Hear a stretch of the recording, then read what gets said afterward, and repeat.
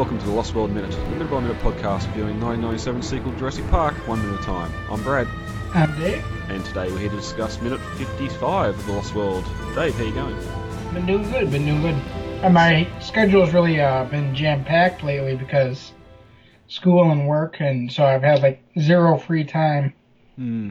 Finding time for podcasts though, so that's always good. Yeah, there is a chance here. We've just changed time zones here in Australia as well on the eastern states, so there may be a chance that we might miss a week coming up, but rest assured we're working hard in the background to try and get these episodes out and keep to the 2-a-week schedule that we're currently on. So we do apologise if we do miss a week. We do have the listener feedback episode coming up soon, and we'll have the announcement of the winner of the Jurassic Park collector cards to go along with that when we release that episode. We might just have to record that and have that as a filler episode if times don't line up again. The animals won't even know they're there. Very low impact, strictly observation and documentation. In the meantime, Dave, we got some toy news. Oh yeah. Mattel have teased. There was recently an article on Can a Tech Makeover Save the Toy Industry? It was a write-up for... I can't see where it is now. It was a write-up anyway for a magazine, I believe, or a website. And during that article, some images, or a main image, come with a lot of prototypes for different figures, different toys. Obviously some sort of like Barbie doll legs and torsos and some chain and various small cars that sort of might be Matchbox. I think Mattel have the Matchbox brand, don't they? Yes, yeah. Yep, so they would be Matchbox cars in prototype plastic. But one green head that caught all our attention was a Tyrannosaur head. Just a plain green molded head, but it looked, talking to some friends of ours, it looked like they were using the ILM model or something like that. Possibly the male, because it's really got that defined ridgeline in the brow. Possibly. But there's a little bit of texture on it's got a little bit of the neck. It's got some of the ripples there of where the muscular would be. Definitely like the teeth. That's Jurassic T-Rex. Just the way the teeth are in the jaw. I love how the tongue's up and out and not just moulded to the bottom jaw. It looks like there's a clear hinge point there where the lower jaw hinges and the tongue's sort of just up a little bit so it can bellow. We'll do that sort of like the Breakout T-Rex roar. Yeah, or possibly even like the Thrasher T-Rex, where I noticed the tongue is looks like it might have some mechanism going to it. So I wonder if it'll be like the Thrasher T-Rex where you press down on the tongue and the jaw snaps down.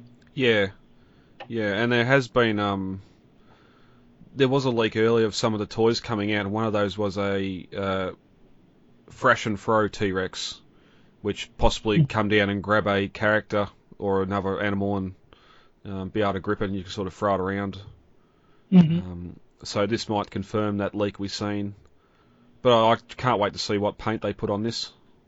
Oh yeah, really. Well, I even said myself that they could, even if they put a crappy paint job on this, the sculpt looks fantastic. So even it'd be great just to even have it to repaint, you know? Yeah, if this was sort of, you'd assume around the size perhaps of the I-Rex that come out for Jurassic World, or the original Bull T-Rex size. As you said, like something like that under $100 that you could sort of put your own paint scheme onto. Just for to recognize the scale here, the Matchbox cars next to the bottom jaw is about the exact length of a Matchbox car. Yeah, so. Yep. Well, looks like it'll be a pretty decent sized toy. Yeah, well, that again, like the you had the Matchbox stuff that come with Lost World, and they easily fit inside the Thrasher T-Rex there. So it'll be interesting to see. I'm guessing this is going to be a Jurassic Park painted T-Rex. I don't see him doing the Lost World greens just yet. But no. as you said, we can easily do that. Or even send them out to some of the Jurassic artists that we got out there. Have somebody repaint it up. You know? Yep. But no, it's exciting to see. Bit of a head pivot too at the neck. Looks like it's got a ball joint in the neck, so That'll be nice. Yeah, just make it more posable. Be able to turn the head different angles. Mm-hmm. And they got a nice thick screw there, so it's not like the ball joint's going to pop or anything. Yeah. Yep. Now I've never the Junior T-Rex, the latex one. I've never seen one of those pulled apart.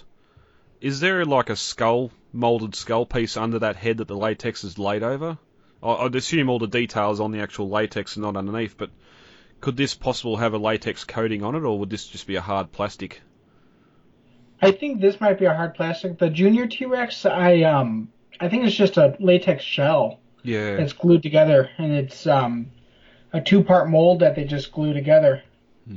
I've always Looks wondered. like it's going to be a solid piece here. Yeah, because I've always wondered what the skeleton of it looks like, but again, I don't want to cut a good one open or anyone open. But it's definitely a good start anyway. There was some sort of display on there as well, because we got another photo with a cardboard cutout of Blue in a little bit of a jungle scene, and a fence up, and electrified fence warning sign, which we've seen a little bit earlier in production, I believe, and also a small version of it come out in a loot crate a few months ago as well. Personally, I was not a fan of the fence architecture in Jurassic World. No. I don't know if they were supposed to be electrified. This fence can't be electrified because the poles are clearly in the concrete, so it's grounded. There was issues, the same thing where Grant and the kids were climbing over that perimeter fence. There's no way that fence could be electrified at all, because half the wires were anchored to the upright poles and earthed out, so it'd be throwing circuit breakers every time they tried to turn it on. But yeah, right. But it's a nice little display stand anyway, and might this might be sort of something on cardboard or paper we start seeing on the walls in toy shops soon. Possibly, yeah. Yeah, so I can't wait I'm looking forward to Christmas. I hope they got something coming out. This definitely is too early for Christmas. If this has only been taken in the last week or so, but it could be a photo from a few months ago. We don't know. But it could be a sign too that they're trying to push out some just Jurassic Park content at Christmas time before we get too close to the movie, and possible spoilers in toys that we hate to see. I was going to ask you, did you put the picture from Mattel up on our Facebook page? No, I don't think I have. All right, I'll go ahead and do that as soon as this goes live. Yeah, yep. Sure. Oh, man. Ian's not going to like this. Anything else you want to discuss on the toy before we get into minute 55? I think we're good. Just again, can't wait. Can't wait until we start seeing this stuff in boxes. On the packaging. Yeah, really. I'm really looking forward to it. Again, since Mattel says that they want to do a collector's line for us fans, I don't know if the boxes and packaging will be unique in any way, but I kind of hope it is something that's a little bit of a throwback to the early Kenner stuff that we got. Yep.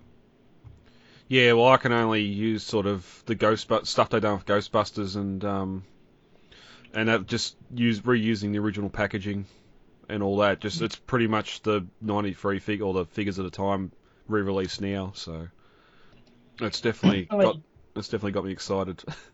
I know Hasbro, for the 40th anniversary line, they reissued like vintage style packaging card backs for the figures. Yeah. Even though that they reused the Black Series basic 3.75 inch figures, they did like retro looking card backs, and it was really cool to see. I mean, they were something you could buy just to keep something mint on the card, you know. All right, minute 55. As we entered minute 54 of The Lost World, Ian answered the phone call from Eddie, and Eddie told Ian that the animals were going back to the jungle. As we start minute 55, Ian says he knows, and he can see, and asks to talk to Kelly. Her hand's on her chest and she's heaving hard, clearly shaken up by what she'd just seen. At 54 minutes and 13 seconds, Ian tells Kelly to stay where she is, and that they're going to be right back up to join her. At 54 minutes and 21 seconds, Ian hangs up the phone and says he begs people to listen to him. He uses plain simple English, he doesn't know if it's the accent he's using, and before he can continue, Sarah tells him to shut up. Ian responds, I guess it'll make interesting chapter to your book. Sarah replies, like the parental instincts of a T-Rex is now academic. At 54 minutes and 34 seconds, with a smile on his face, Ian brings the radio receiver back to his mouth, preparing to transmit. Suddenly, his face falls, and he stands up slowly. Hold on, this is going to be bad. At 54 minutes and 42 seconds, an impact from the side of the trailer sends it rolling over onto its side. A second impact hits, and the trailer rolls onto its roof. Cupboard doors open, spilling contents everywhere, raining instruments down on the people inside. At 54 minutes and 50 seconds, we cut outside to a mud-covered trailer. Pipes hang off it, and another jolt, it goes sliding backwards. At 54 minutes and 55 seconds, as the T-Rex roar, Ian crawls to the window and looks out, just as the trailer's pushed again. At 54 minutes and 58 seconds, with the sound of screeching metal, the trailer's pushed again, and we get a shot of the trailer's intended destination, the cliff's edge, and a 200-foot drop to the ocean below. And this ends minute 55 to The Lost World. We end off last minute with Eddie calling Ian in the trailers, and Eddie's on the phone now. Ian are heading back into the jungle. Ian says he knows, and he can see, and he asks to talk to Kelly. Eddie hands Kelly the phone. How are you? Are you okay? And she's sort of breathing pretty heavy here too, like she's been shook up. Which again, we don't really know how they seen this whole thing happen, but it's a bit of a shame. There's no clear shot of the trailers here. Yeah. But yeah, you can clearly see that she was witnessing it from the trailer. Yeah. So. Yeah, which can only wonder what she or how her reaction is in a moment when we get what we have happen here with this main sequence. But Ian tells her not to move. He's going to be right back up, and she understands, and she hands the phone back to Eddie. Now, I just love this retro, like the old rotary phone handpiece. We've seen a couple of times that he's using it. It makes me wonder earlier with his awe of InGen's Major League Toys if Eddie's a bit of a scrounger and just sort of puts bits together from here and there and doesn't really have the funds and that to have brand new state-of-the-art tech. I'm not sure. I mean, I would think that since he's being financed by Hammond, that he would have the ability to buy like the top-of-the-line stuff. But I mean, it's apparent that Ludlow is able to buy even better top-of-the-line stuff. Yeah, it's just that line. It's like, well, you're both being fully funded, yet the InGen team can have Major League Toys, and you're sitting here using rotary dial phone handpieces for your communications equipment. But hey, it's robust, so it might not be expensive, but he knows it lasts. Clearly here it's getting rained on pretty heavily and not electrocuting anyone's ear. But we cut back to the trailer, and Ian sort of hangs up the phone at the same time Eddie does. And Ian, I beg people to listen to me. I use plain simple English. I don't know if it's the accent I use. And sort of having a little dig at him, and Sarah just tells him straight up to shut up.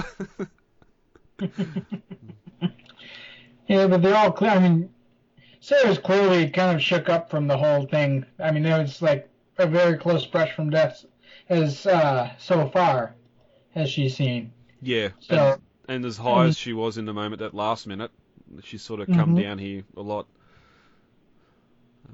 And it's also interesting here too, Nick's sitting on the floor actually putting a tape into his video player or video camera and getting it prepared. Which we discussed earlier was what he was actually doing when the T-Rex was there to get the baby in the pre-San Diego script. So it's just interesting they put that little thing in here after the fact and after when he was supposed to have the video camera out, because we don't really see what happens to it next when the trailers go over. But Ian says to Sarah, this should make for an interesting chapter in your book. And she says, I think the debate over the parental instincts of a T-Rex is now academic. It's great here too, because you got a shot of that rear window of the trailer and it's just absolutely pouring outside. They've got the rain machines on. Cut back to Ian, he smiles a bit and goes to talk back into the headset, and then the smile drops from his face. And he slowly stands up, and we get that lovely shot of just the light on his eyes and sort of not really illuminating his whole face. But he can see something outside. He obviously must be able to see that Rex is returning in some form. We don't have the pounding footsteps or anything here, so. No, but I think what he sees is when he looks out the window is that Tyrannosaurus charging right at him, because also he looks up and he's got this horrified look on his face and tells everybody, hang on. Yeah. Well, it could be charging, or it could have walked back in and is just standing there and lower its head to rock the trailer over, because he says, hang on, this is going to be bad, which is, I'm pretty sure it's another trailer line. And I love here too, just before the moment of impact, where we got the establishing shot of them standing where they're going to be for the rollover. Nick on the ground is clearly no longer Nick, and they've got the stunt doubles in there. Because there's a scene also while the trailer's rolling, there's a flash of light on Ian's face, and again, it's clearly not Ian. I'm sure the Blu-ray would show that a lot better, but no, something slams in the side of the trailer or lifts the side of the trailer over, rolls over onto the right, or from the right where the male just was in the doorway where they released the baby, rolls onto its side, then onto its roof. With two big impacts. We get all the interior cupboards sort of opening and all their contents falling out onto the ground, including the large pane of glass, or at this point it looks like not latex, perspex of the rear window comes away from its mountings and sort of falls into the trailer as well, which must have been just a set issue in the stunt, but it stayed in there, because for the longest time I was watching and there's just this big pane of glass sort of floating around in there with them, and it was only before closer inspection that it actually comes away from the rear window. Yeah, it does, and because that was one thing I've always noticed when I'm watching this scene, is that the pane of glass comes away from the back of the trailer. But then when we get the next shot of the trailer going over the cliff, the back door falls off, and that pane of glass is still there. Yeah. So it made me confused. It's like, they have a double pane of glass, or how did that work? Well, I'm guessing this is just an interior set to roll over. Oh, yeah. Because when it comes free, you can clearly see it wobble like it's perspex and not actually glass. Like it flexes a lot when it bounces out of the framing there. But you'd think this internal sort of set would be what they hung off the side of the cliff to do the climbing in and falling stuff we're about to see. But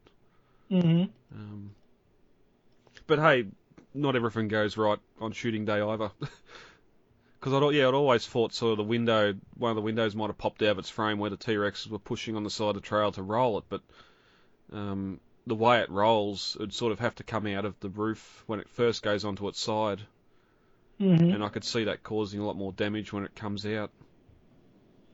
But then it rolls over completely onto its roof, and we get an exterior shot with another impact just as the trailer starts to move backwards, and you can clearly see in the corner the first trailer's still operating on its wheels. Ian scrambles to the window as the trailer slides in the mud, and it's a great little shot here of just the stationary camera at ground level as the trailer sort of slides by with Ian in the window looking out. I've always loved that shot. Mud on the window. But there we cut to a wider shot, and the rear of the trailer approaching the cliff and the coast below. We've got that matte painting of the, I'm assuming a matte painting of the cliff edge, and the white caps of the ocean far below. Yeah, and one tiny little detail that I do like here is that you see the Tyrannosaurus footprints in the mud here from when they were looking alongside and into the trailer in the previous minute that we were just covering. Yeah, because this whole thing's on a, as we sort of allude to in previous minutes, the T-Rex being so big, I think they were 9,000 pounds between the two of them. They had them set up on trolleys or trackways either side of the trailer, and just changed the set around them. Yeah, pretty much. So just having something like the footprints there is just a great little continuity thing. It's a pity we're about to get in the next minute where that continuity goes out the window if what happens inside the trailers as it goes over the cliff. But it's just great. Yeah, great seeing those footprints out in the mud. And we cut back inside just about, or Ian's just about to tell the others that they're pushing him over the cliff. He doesn't get a chance to say that until the next minute, but it's sort of just that shot of the rear of the trailer and the cliff, and the coastline sort of shows the peril that we're in. But again, seeing the coastline curve around there is in itself a great callback to the fact that when this was on location, you could see the coastline doing that. Yeah. If you were to go out onto the ceremonial rock there, you'd see that the coastline curves around, because Patrick's Point, where they filmed the daytime shots, is just kind of a small peninsula jutting out into the Pacific Ocean. Yeah, and it sort of also looks like the trailer's not actually pointing straight out over the cliff as well. It's sort of on that angle, because you can see the ocean sort of disappears behind the trailer for a bit before it curves back around and out. But again, like, great, even though the rain's sort of coming down heavy, there's still just the mud on the windows. The bars sort of all bent and broken on the windows, and the pipes on the roof as well. Just gives that illusion that it was really pushed over from one side to the other. But we only cut back inside for a short minute here at the end. Everything else happens in the next minute. So, is there anything else on 55 you want to get to before we get out of here for the day? No, I think we're good. We covered a lot of it. All right. All right, guys. Let's get the hell out of here. Contact details are on the website, thelostworldminute.com. You can email feedback to thelostworldminute@gmail.com, Facebook, The Lost World Minute, Twitter @TheLostWorldMinute, and Instagram, The Lost World Minute. Easy to remember. Yeah, very easy to remember. Right. David, thank you for joining me for this record. Welcome. And we'll be back. I've been Brad. I'm Dave. And we'll talk to you all later. Goodbye. Talk to you later. Bye. It is absolutely imperative that we work with the Costa Rican Department of Biological Preserves to establish a set of rules for the preservation and isolation of that island. These creatures require our absence to survive, not our help. And if we could only step aside and trust in nature, life will find a way.